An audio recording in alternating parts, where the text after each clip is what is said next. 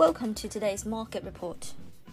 The GBP/USD pair lost part of its previous day's gain in the Asian session. The decline from the highs of 142.20 can be traced back to the rebound in the US dollar. The GBP/USD pair is trading at 141.80, down 0.11 on the day. Market participants' trading positions were under the influence of the inflationary anxiety ahead of the US personal consumer expenditure, Fed's preferred gauge of inflation measures. Against the backdrop, Fed officials reassured on the continuation of the ultra-easy monetary policy and shrugged off the inflationary fears as transitory, but some divergent tones disrupt the market mood.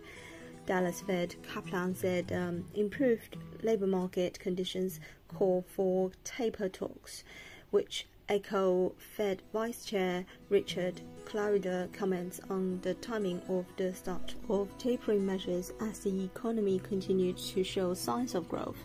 The upbeat strain of US economic data, with the latest jobless claims which fell to 406,000, lowest since the pandemic first hit the labor market in March 2020.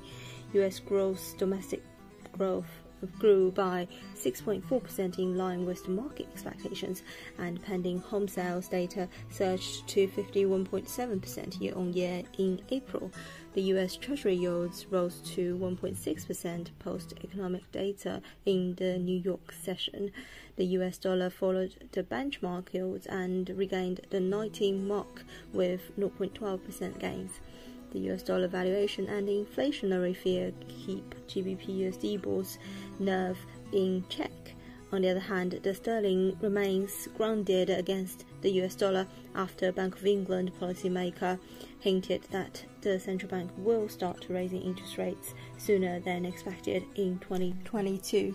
Euro-dollar is at 121.77. This is today's market news. Thanks for listening. We'll see you next time.